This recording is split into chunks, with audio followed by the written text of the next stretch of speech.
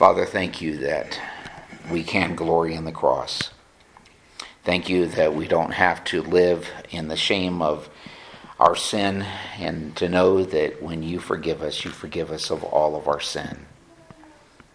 I pray, Lord, that you would help us as we go into this new week, that starting with today, that all of the blessings that we have already seen and heard and known from your word, that it would carry us throughout this coming week. We pray again for those who are traveling this week, that you would give them safety. For those who are sick, that you would encourage their hearts. We thank you, Lord, for your love for us. In Jesus' name, amen. All right, lesson number 14, my job and my employer. I think it's important for us to understand from what we would call a biblical perspective on what work is for. You see, there are a lot of people that believe that they work in order to be able to eat, and it's just a necessary evil. It's one of those things that we have to do because we've got to be able to have money in the bank and pay our bills and do all of those things. And yet the Bible is very clear that from actually a reformed, or what would be termed maybe a more reformed perspective, is this, that we actually eat so that we can go and work. We have the privilege of being able to work. In fact, even before there was any sin in the garden, do you remember what Adam was commanded to do? Take care of the garden. That's work. And because he went into the garden, he was commanded to go into the garden to be able to take care of all of the trees, to be able to take care of everything, to tend to all of it, and then for him and Eve to be able to multiply and fill the earth. That's what God called them to do. Now, for those who don't like the thought of work, there, I think, is a misunderstanding or a perspective that we have that when we get to heaven, that we're just going to sit around and wear our halo and wear our wings and we're going to strum on a harp for all of eternity. I don't believe that at all. I believe heaven is a wonderful place, and I believe that between heaven and the new earth that will be given here, I believe that we are going to find that there are things maybe that God has in store for us to be able to reflect His goodness, His grace, and His mercy throughout all of eternity. Now, I don't know what that's going to look like. In the beginning, in the Garden of Eden, what did you have? You had a perfect environment. You had fellowship with God every single day, but there were still things that God expected Adam and Eve to be able to do. Even when we get to the book of Exodus and we find that God has commanded them, in fact, He reiterates the command to be able to work to Adam and Eve. But it didn't stop there.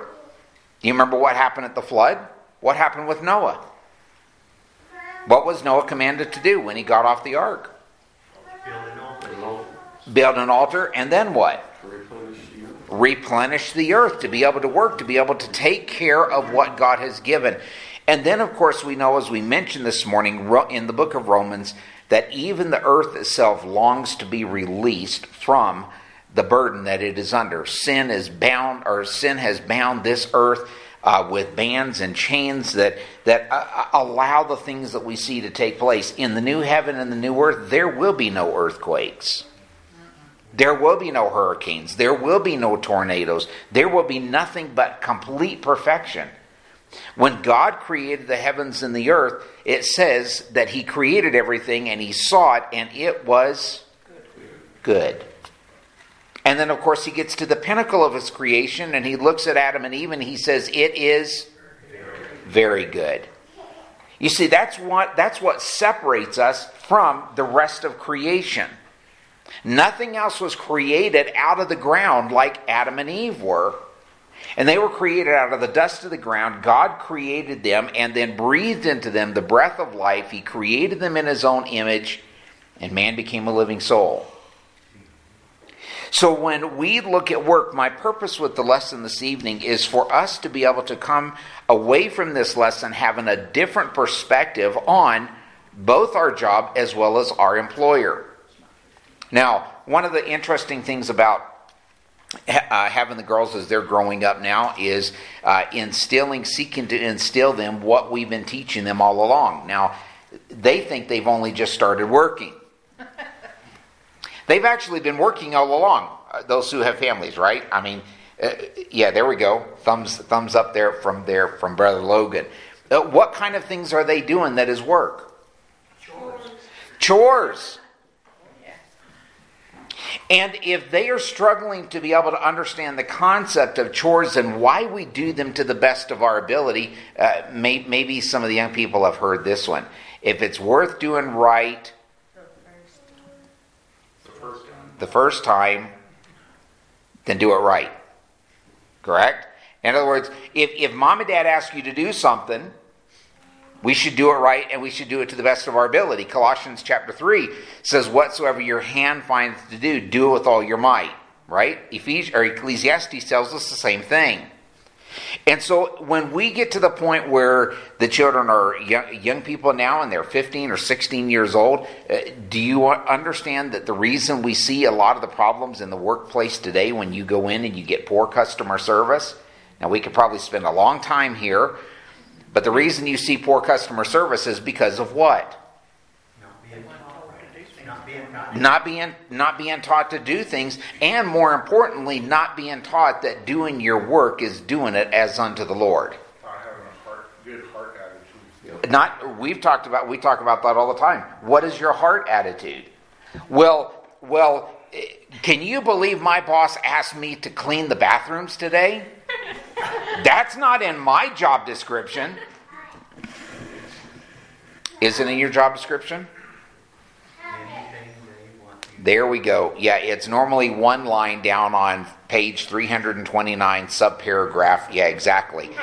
Because if they want you to do something, the needs of the company actually overrule whatever it is, and they can ask you anything that is not morally an issue. They can ask you to do whatever. I remember talking with Brother Tim when he was working over at Jack's, and some of the stories that he shared about these young people come in who have no concept whatsoever of hard work.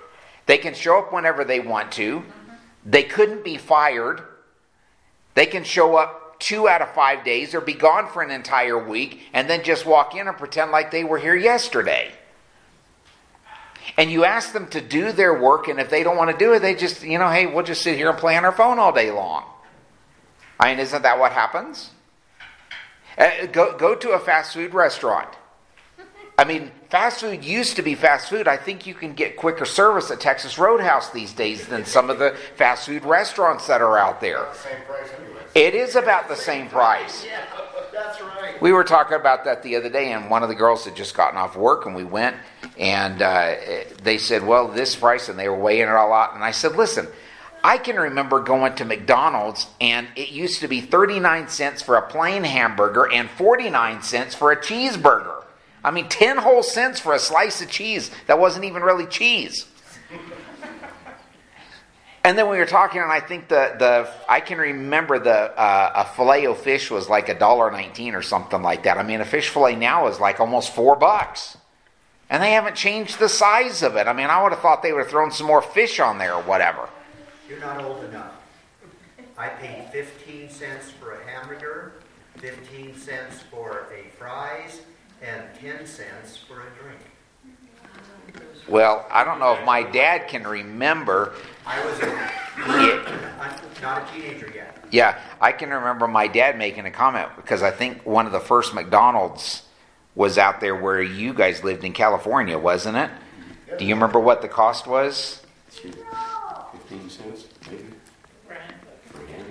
Yeah. Doug got it on a Friday and he paid next Thursday. That was wimpy. Here's what we want to understand. Regardless of what the rest of the world does, if your boss is looking at you and your colleagues are looking at you, who do they see? They should see Jesus. Which means that we should be doing it to the best of our ability. I shouldn't be doing my job because somebody is sitting over my shoulder watching me.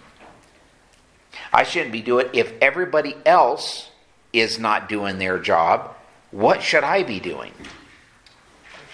My job. I mean, if we are saying that we are, whether 1 Corinthians chapter 10, verse 31, whether we eat or drink or whatsoever we do all to the glory of God. And we can't do all to the glory of God if we're not treating our job as something that is given from God. I'm going to tell on myself here. I had moved back to England after going to Bible college, and I had come back to England, and I had been applying at different places, and it's difficult here sometimes, but go to another country, even though that's where you're born in, and you don't speak the English language like they do, and so that has an impact on whether you get job offers or not. And I can remember going and getting this one job offer, and I went back home, and we went through the whole process, and Mom and Dad were actually over at the house the day that I got the call from this particular company. And this company, the boss man on the other end, his name was Simon. And Simon says, we would like to extend a job offer to you to be able to go and work. And my first response was, well, I was actually hoping for something better. I didn't tell him that, but I was hoping for something better, maybe a little bit more pay. And I said, I tried to make it sound real spiritual. I said, well, I told you I was a Christian. I want to be able to spend time praying about this. So I'll get back with you. And I hung up the phone, and Dad's standing over there staring at me. And I knew I was going to get the dad talk. And Dad said, wait a minute. He said, you've been praying for a job, and you went and interviewed at the job, and God gave the boss man the grace to be willing to call you out of all people. I said, I'll call him back. And I took the job. You see, we have we set ourselves up sometimes a lot for failure. It's like when God gives us the ability to do something, and it could be anything. We ask God, we want to be a good steward of our money, or we want to be a good steward of whatever. And I have tried to now my kids are all different, okay, when it comes to eating. All of my kids, except for one, we won't mention Abigail, but everybody in the family is not picky. They will eat anything that doesn't eat them first. And even when we were over in Africa, we would eat grub worms, these little bamboo worms. We'll tell you the story about it sometime. And they were actually really good. That was the only thing that she ate that she would be picky about, and she liked them. But we go to a store, we sit down at a restaurant, and it's like a whole menu of, don't like that, And I said, wait a minute. I said, did we just give thanks to the Lord for what He has provided for us? I mean, can you imagine all the countries that don't have the ability to be able to go out and eat? I mean, we go into the grocery store, and there's one entire aisle on both sides that's nothing but cereal choices. When we were in Liberia, the only thing we could get was oatmeal. And there are a lot of places that are like that. And when we first got there, and I'm not meaning to pick on you, I'm just using this as an example, but when we got there, that's exactly my thought, because I can't stand goat meal. I don't like gruel. But you know what? When we left Liberia, I had learned to like what God had given us and what He had blessed us with. And a lot of times, if we are not careful, we will say that we are thanking God for this, or we're thanking God for that, whether it's our job, whether it's our finances, whether it's whatever. And then on the other side, out of the same mouth proceeds blessing and cursing. And we're thanking God for it. And on the other hand, we're complaining because of what we actually have. We talk, for example, anybody know what the gas prices are today? Okay. The lowest place we ever paid for gas was here in Cheyenne back in 2000. I believe it was 2000. We paid 97 cents a gallon. You're still too young. Well, I can remember gas being a lot lower than that. But that's what I actually paid. The lowest was 97 cents. Mine was 15 cents a gallon. And you know what? We complain and we complain and we complain. There are places around the world that are lining up for blocks, miles, just to be able to get a little bit of gas in their tank. I can remember going when I was a kid and going with my dad and us sitting in lines when he was stationed in Mississippi in long lines during the so-called energy crisis. Anybody remember that? Yeah. Just to be able to pull up to the gas tank so you could get 3 or 4 gallons. I mean, that didn't go very far in a big LTD, Ford LTD, big boat. Well, I believe that if we are going to be Christ followers, I believe that we really need to learn to adjust our attitudes. I really believe that we need to recognize that our true vocation is to serve Jesus Christ. Let's look at a few verses. 1 Corinthians chapter 12, verse 12 through 27.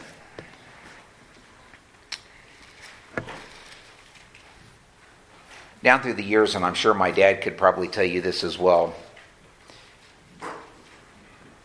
invariably, anytime you have a church building or you have a place where the church gathers together, you have people that come by pretty regularly, or they call you up and they want handout. You know, I'm short on my rent this month. We get those every week here. Short on my rent, short on this, short on that. And I have taken, many years ago, I have taken to asking some questions. And I say, listen, before we proceed, I want to be able to ask you some questions, because not only do I expect you to be a good steward of what God has given you, if we're going to help you, we have to be a good steward as well. And so I ask questions like this. And some of you are probably going to be very surprised. I ask them, do you have cable TV? Do you smoke cigarettes? Do you drink alcohol? Well, what does that have to do with anything?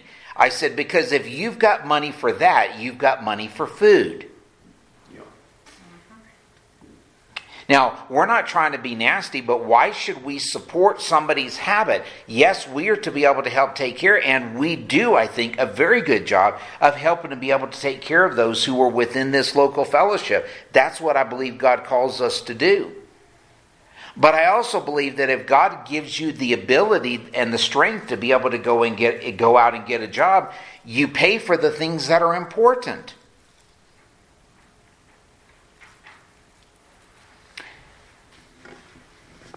1 Corinthians chapter 12, verse 12. For just as the body is one and has many members, and all the members of the body, though many are one body, so it is with Christ. For in one Spirit we were all baptized into one body, Jews or Greeks, slaves or free, and all were made to drink of one Spirit. For the body does not consist of one member, but of many. If the foot should say, because I am not a hand, I do not belong to the body. Here's simply what Paul is saying. Everybody can't be the CEO of a company. Everybody can't flip burgers at McDonald's. It takes people of all walks of life, all being willing to do whatever the talents. Not everybody can be an accountant or take care of taxes or whatever it is that you are doing with your particular life, whatever God has called you to do. I'm thankful, Brother Logan, they mentioned, how many acres do you guys do out there? 500. I can't grow tomatoes on a single vine in my backyard. And he's taking care of 500 acres. But whatever it is that he is called to do, just as I am tasked with the responsibility of being able to do my best as unto the Lord to minister the Word of God, so too he has a responsibility to be able to show to his family that he's doing the best with what God has given him. Because when we get to heaven, God is not going to ask Brother Gabe or Brother Tim or Brother Doug, what did you do when you were down there as pastor at Yellowstone Baptist Church? Because that's not what God has called them to do. He's going to ask you, were you faithful where you were planted? In whatever it is that you were required or that I required you to do. What is 1 Corinthians chapter 4, verse 2? Moreover, it is required in stewards that a man be found faithful. And the question is, are you faithful? Am I faithful? Let's continue here. Because I am not a hand, I do not belong to the body. That would not make it any less a part of the body. And if the ear should say, because I am not an eye, I do not belong to the body, that would not make it any less a part of the body. If the whole body were an eye, where would be the sense of hearing? If the whole body were an ear, where would be the sense of smell? But as it is, God arranged the members in the body, each one of them as, what does it say? He pleases. As He chooses. Somebody read Ephesians chapter 4, verse 1 for me, please.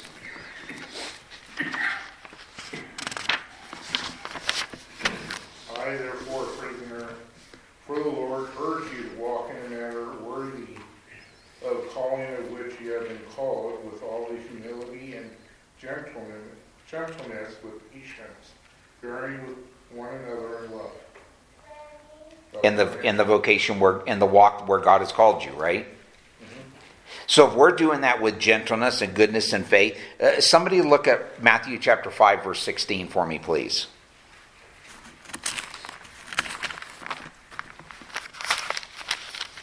Make sure I've got the right one here. Yes, Matthew 5:16.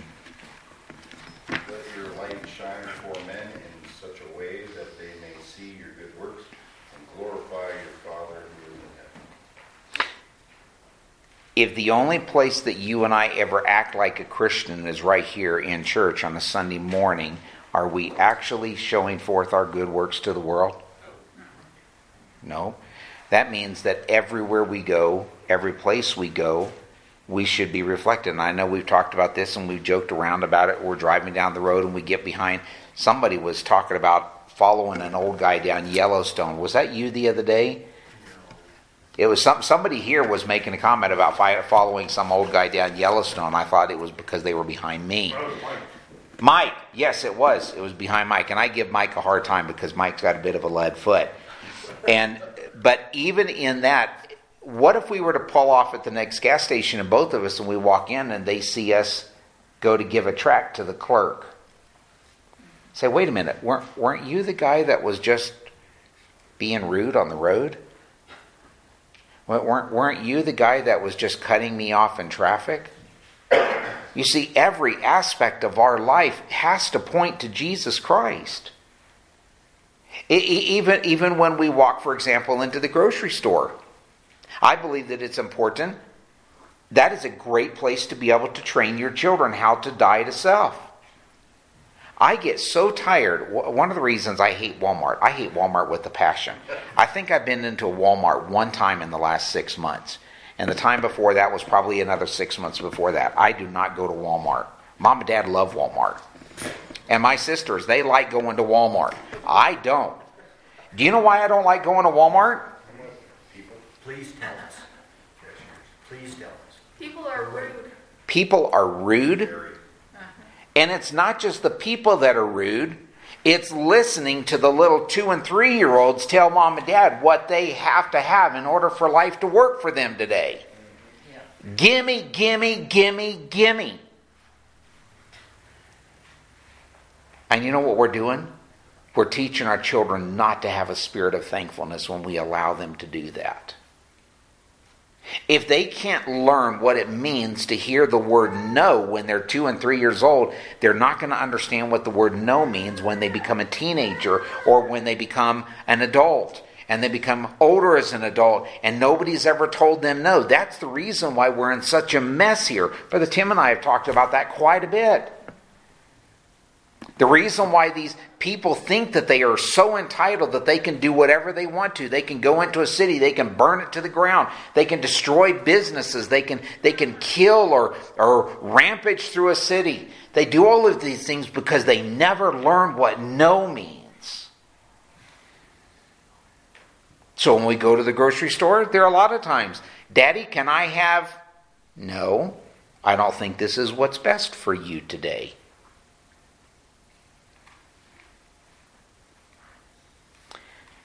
I think that it also teaches our children something else. It also teaches them that we are not going to... Let me ask it this way. Do you know what those racks are called that are right by the cash register? Does anybody know what they're called? Impulse. Impulse. They are called impulse shelves. And they are there because you've done all of your shopping. You don't need anything else. By the way, all that candy, did you notice that that same candy is actually available on half an aisle all by itself in the grocery store? But because you didn't walk down that one, all you went in for was milk and cereal and something for dinner, and you come out with $150 worth of groceries. And then you get to the cash register, and your kids are surrounded on both sides by gum and chocolate.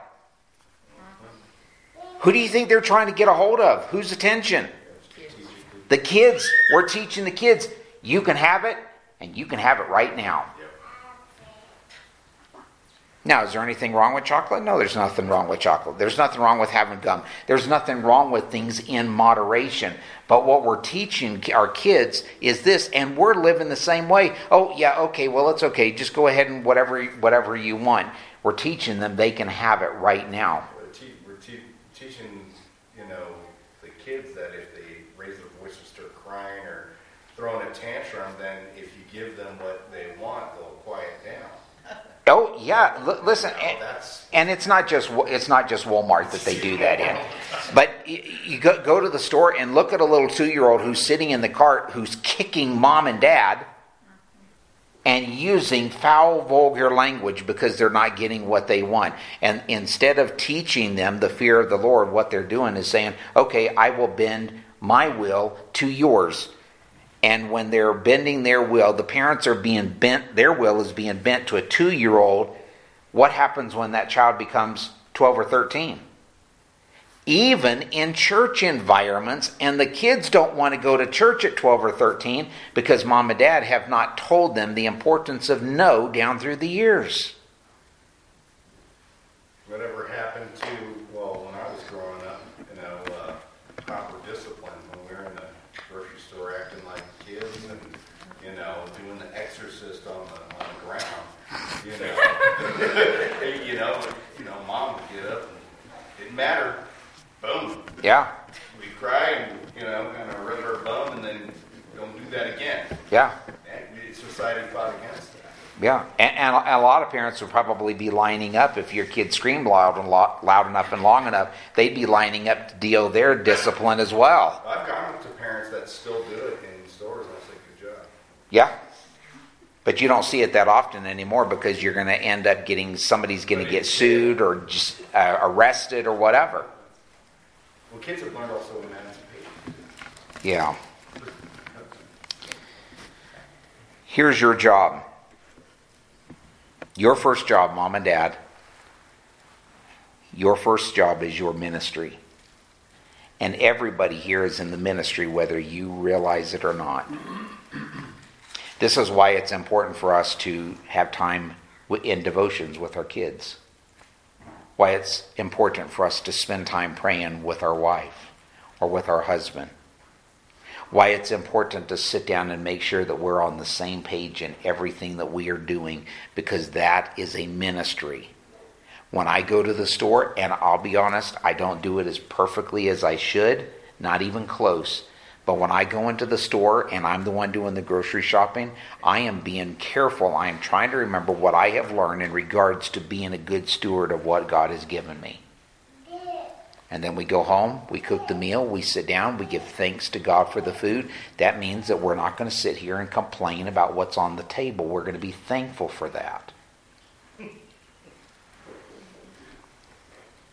Not only our first ministry is to our family, but our ministry is also to our church family. Look at Galatians chapter 6 if somebody would like to read that for us. Galatians chapter 6, verse 10. And while you're looking at that, your service for God is to be at all times, not just when you go to church. 1 Peter chapter 3, do you remember what that passage says? Be ready always to give an answer to everyone who asks you of the reason of the hope that is within you with meekness and fear. How do we do that? That means that wherever we go, we need to be pointing to Jesus Christ. And I know some of you have heard the illustration that I gave when we were in Liberia, and I was training some of the men there, and we went into this little village, for those of you who haven't heard it, and we were in this little village, and one of the men that had actually just finished teaching that morning, we were sitting under one of the great big trees, and we had a number of people there underneath the tree, and we got done, and we were all hungry, so we went into the marketplace. And this man was extremely rude to one of the ladies. One of the young ladies had a little baby, and she was sitting there trying to sell her wares, and she was trying to take care of the baby. She was breastfeeding the baby, and he says, hey, woman, put the baby down, take care of me. Now, you have to understand that in the Liberian culture, that's the way they do things, okay? Nobody's taught them differently. And so we finished, we bought what we were going to buy, and the woman did exactly what he asked. And we were on the way back, and I began to think that this would be a good time to be able to have a little lesson. And I said, George, his name was George, great big guy. In fact, he was about as tall as you are. And I said, George, and he's sitting right beside me. He's all curled up in the passenger seat beside me as I'm driving. And I said, George, what's going to happen when you go into that village next week and you start knocking on the doors in the village and that particular woman answers the door after you just treated her the way that you did? And you want to invite her to church to come hear about Jesus, the same Jesus that's going to change her life. And you've just been rude. And he said, Pasumai, I understand. You see, everything that we do has an impact. We can't go to a restaurant and start giving out tracts if the tracts that we're giving out don't reflect our own lives. You know, I have heard people multiple times. I've got some extended family members live a long way away, and I can remember going to restaurants and they would just be looking for ways to get out of giving a tip, and yet claim to be Christians. And they would justify this, and one of them actually has, and it's not our side of the family, but they actually have a list, and they tick boxes. They actually write it down on a piece of paper. They didn't do this, they didn't do this. And they're justifying, and then they finally get done. We got up one time from a restaurant. There was like all the boys, the girls, Violet and I, the other side, and they got up and left $1 and said that was all the service was worth today. You know, it's kind of hard to get up from that, seeing $1 on the table, and you want to give a tract to somebody. That is not the time and place to do it. You know, one of the things that I appreciate, and I heard some of the conversation before the service here, even this evening, and we're talking about inviting people, and there are people that we work with or that we see at the grocery store, or that we see in their workplace or whatever. If you were to start pulling out a tract to give to them, to invite to the service, would they be willing to accept that? Or would they say, if that's what actually reflects your life, then I don't want anything to do with it?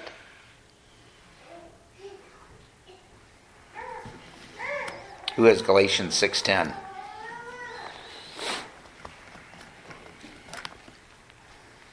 As we have therefore opportunity, let us do good unto all men, especially unto them who are of the household of faith.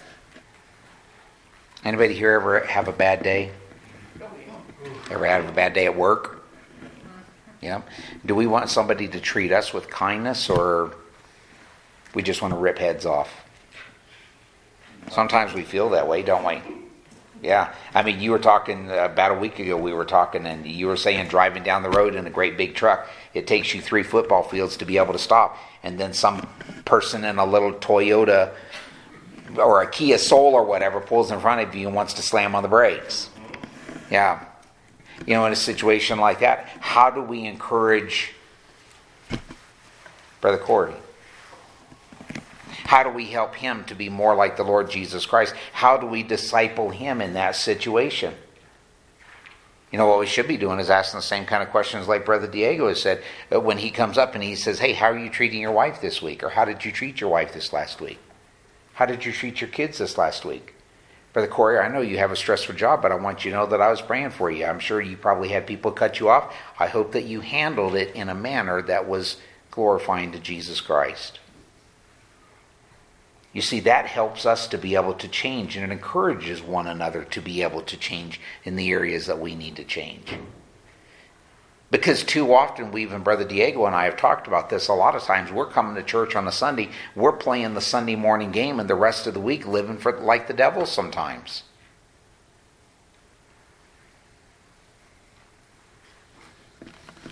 Our job, your job, is a ministry opportunity. And it's not just a job that we have to minister to those who are around us, but also to let the lost world know that we serve a Savior. At the end of the day, we're going to go home one day, we're going to retire. Every one of us are going to retire from our jobs.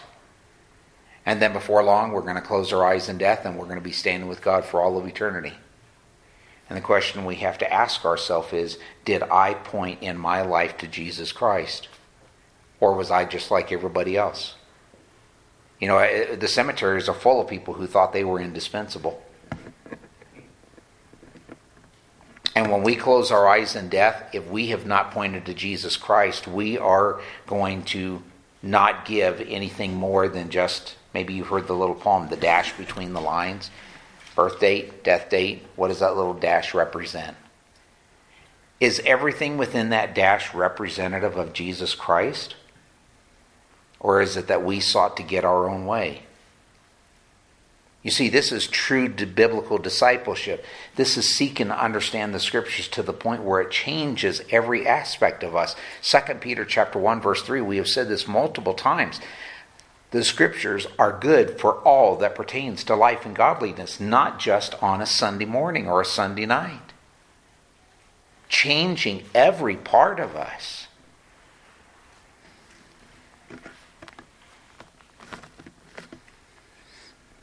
You know, your fellow workers, it's the greatest exposure that you're going to have to lost people. Do they see Jesus in you? Your life should be a light representing Jesus Christ. We read Matthew chapter 5, verse 16, let your light so shine before men that they will see your good works and they will glorify your Father who is in heaven.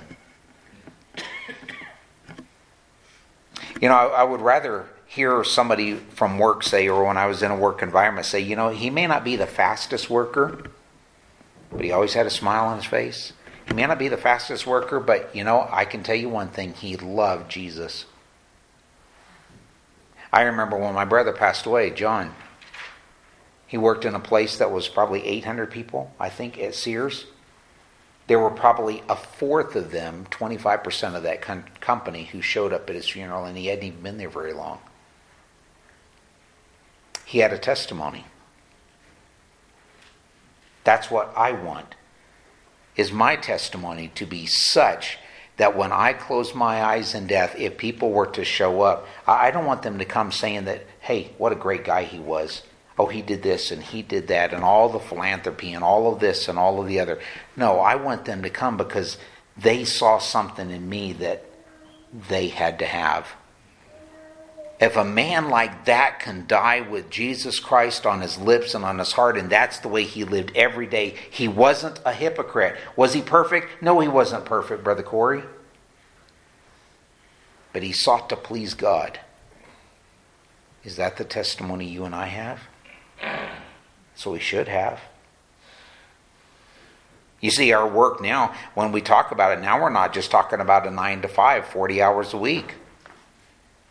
Now we're talking about every day.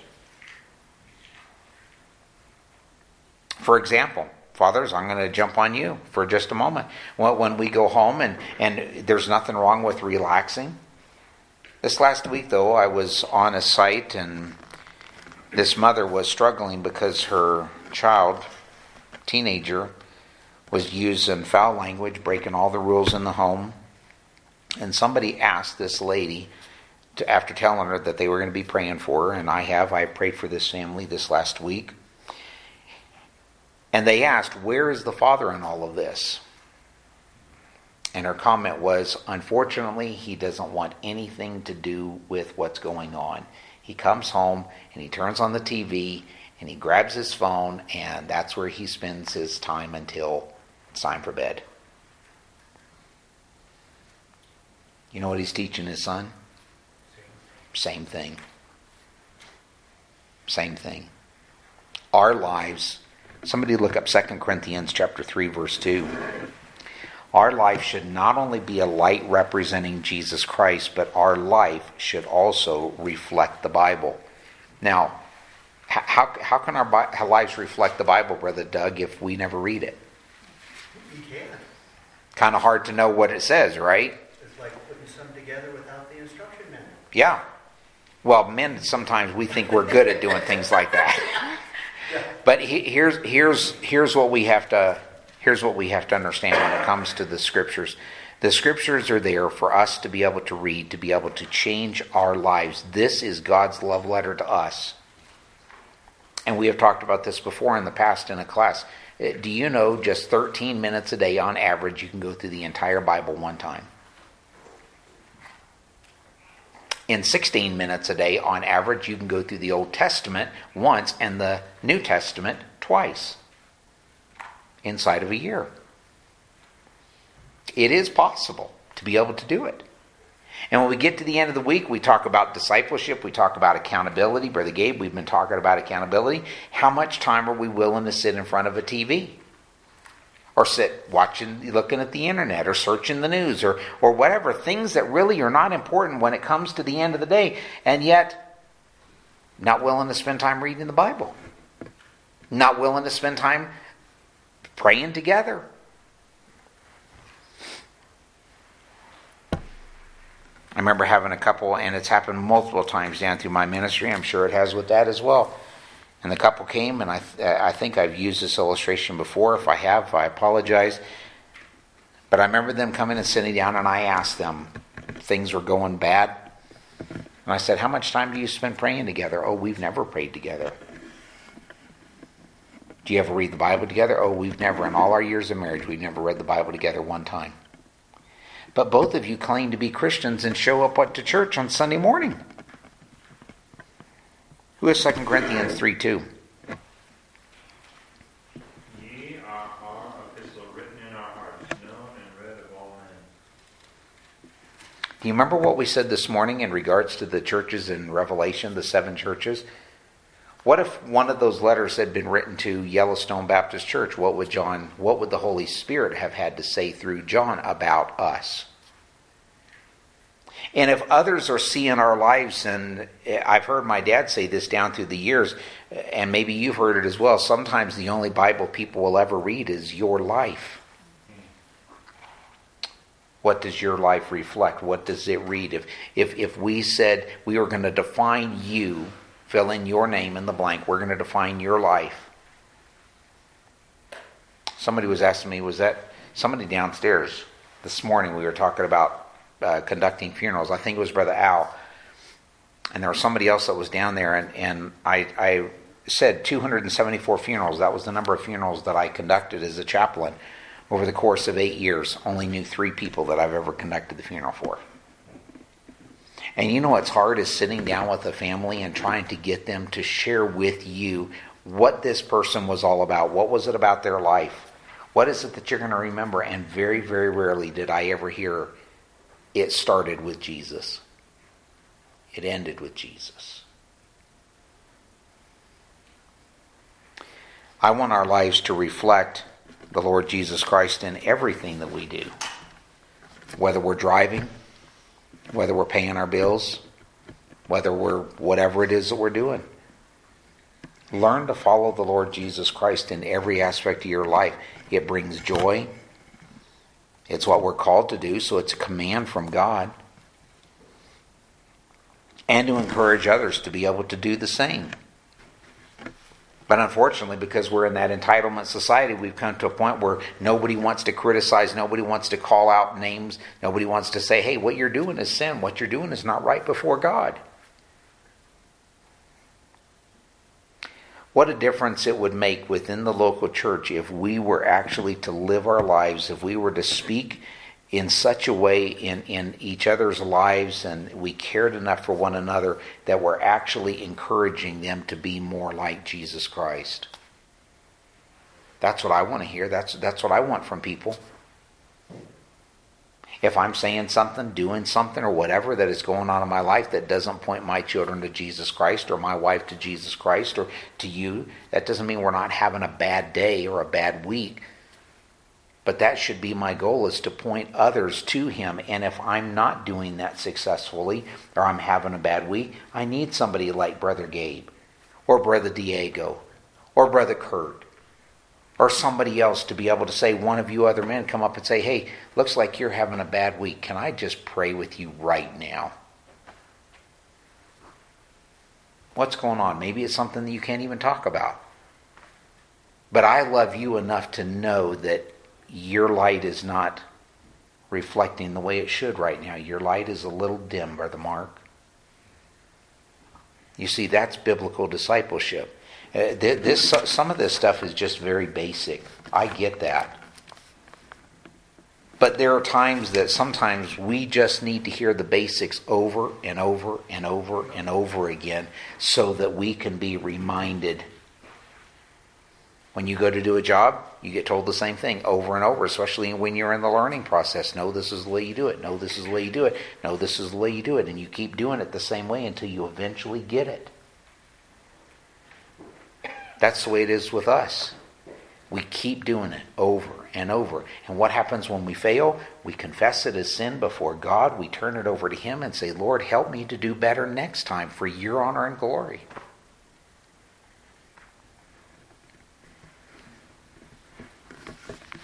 I think having a different perspective on what work is, on how we are to act with our employee or with our employer, will give us a better understanding of what God has called us to do.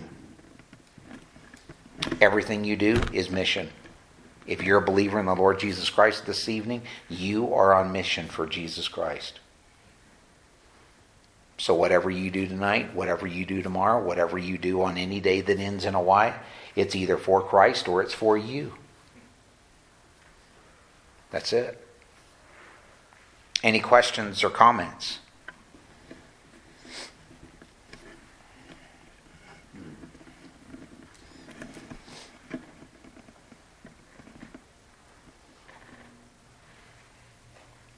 Is somebody over there up to playing one more hymn? Yeah?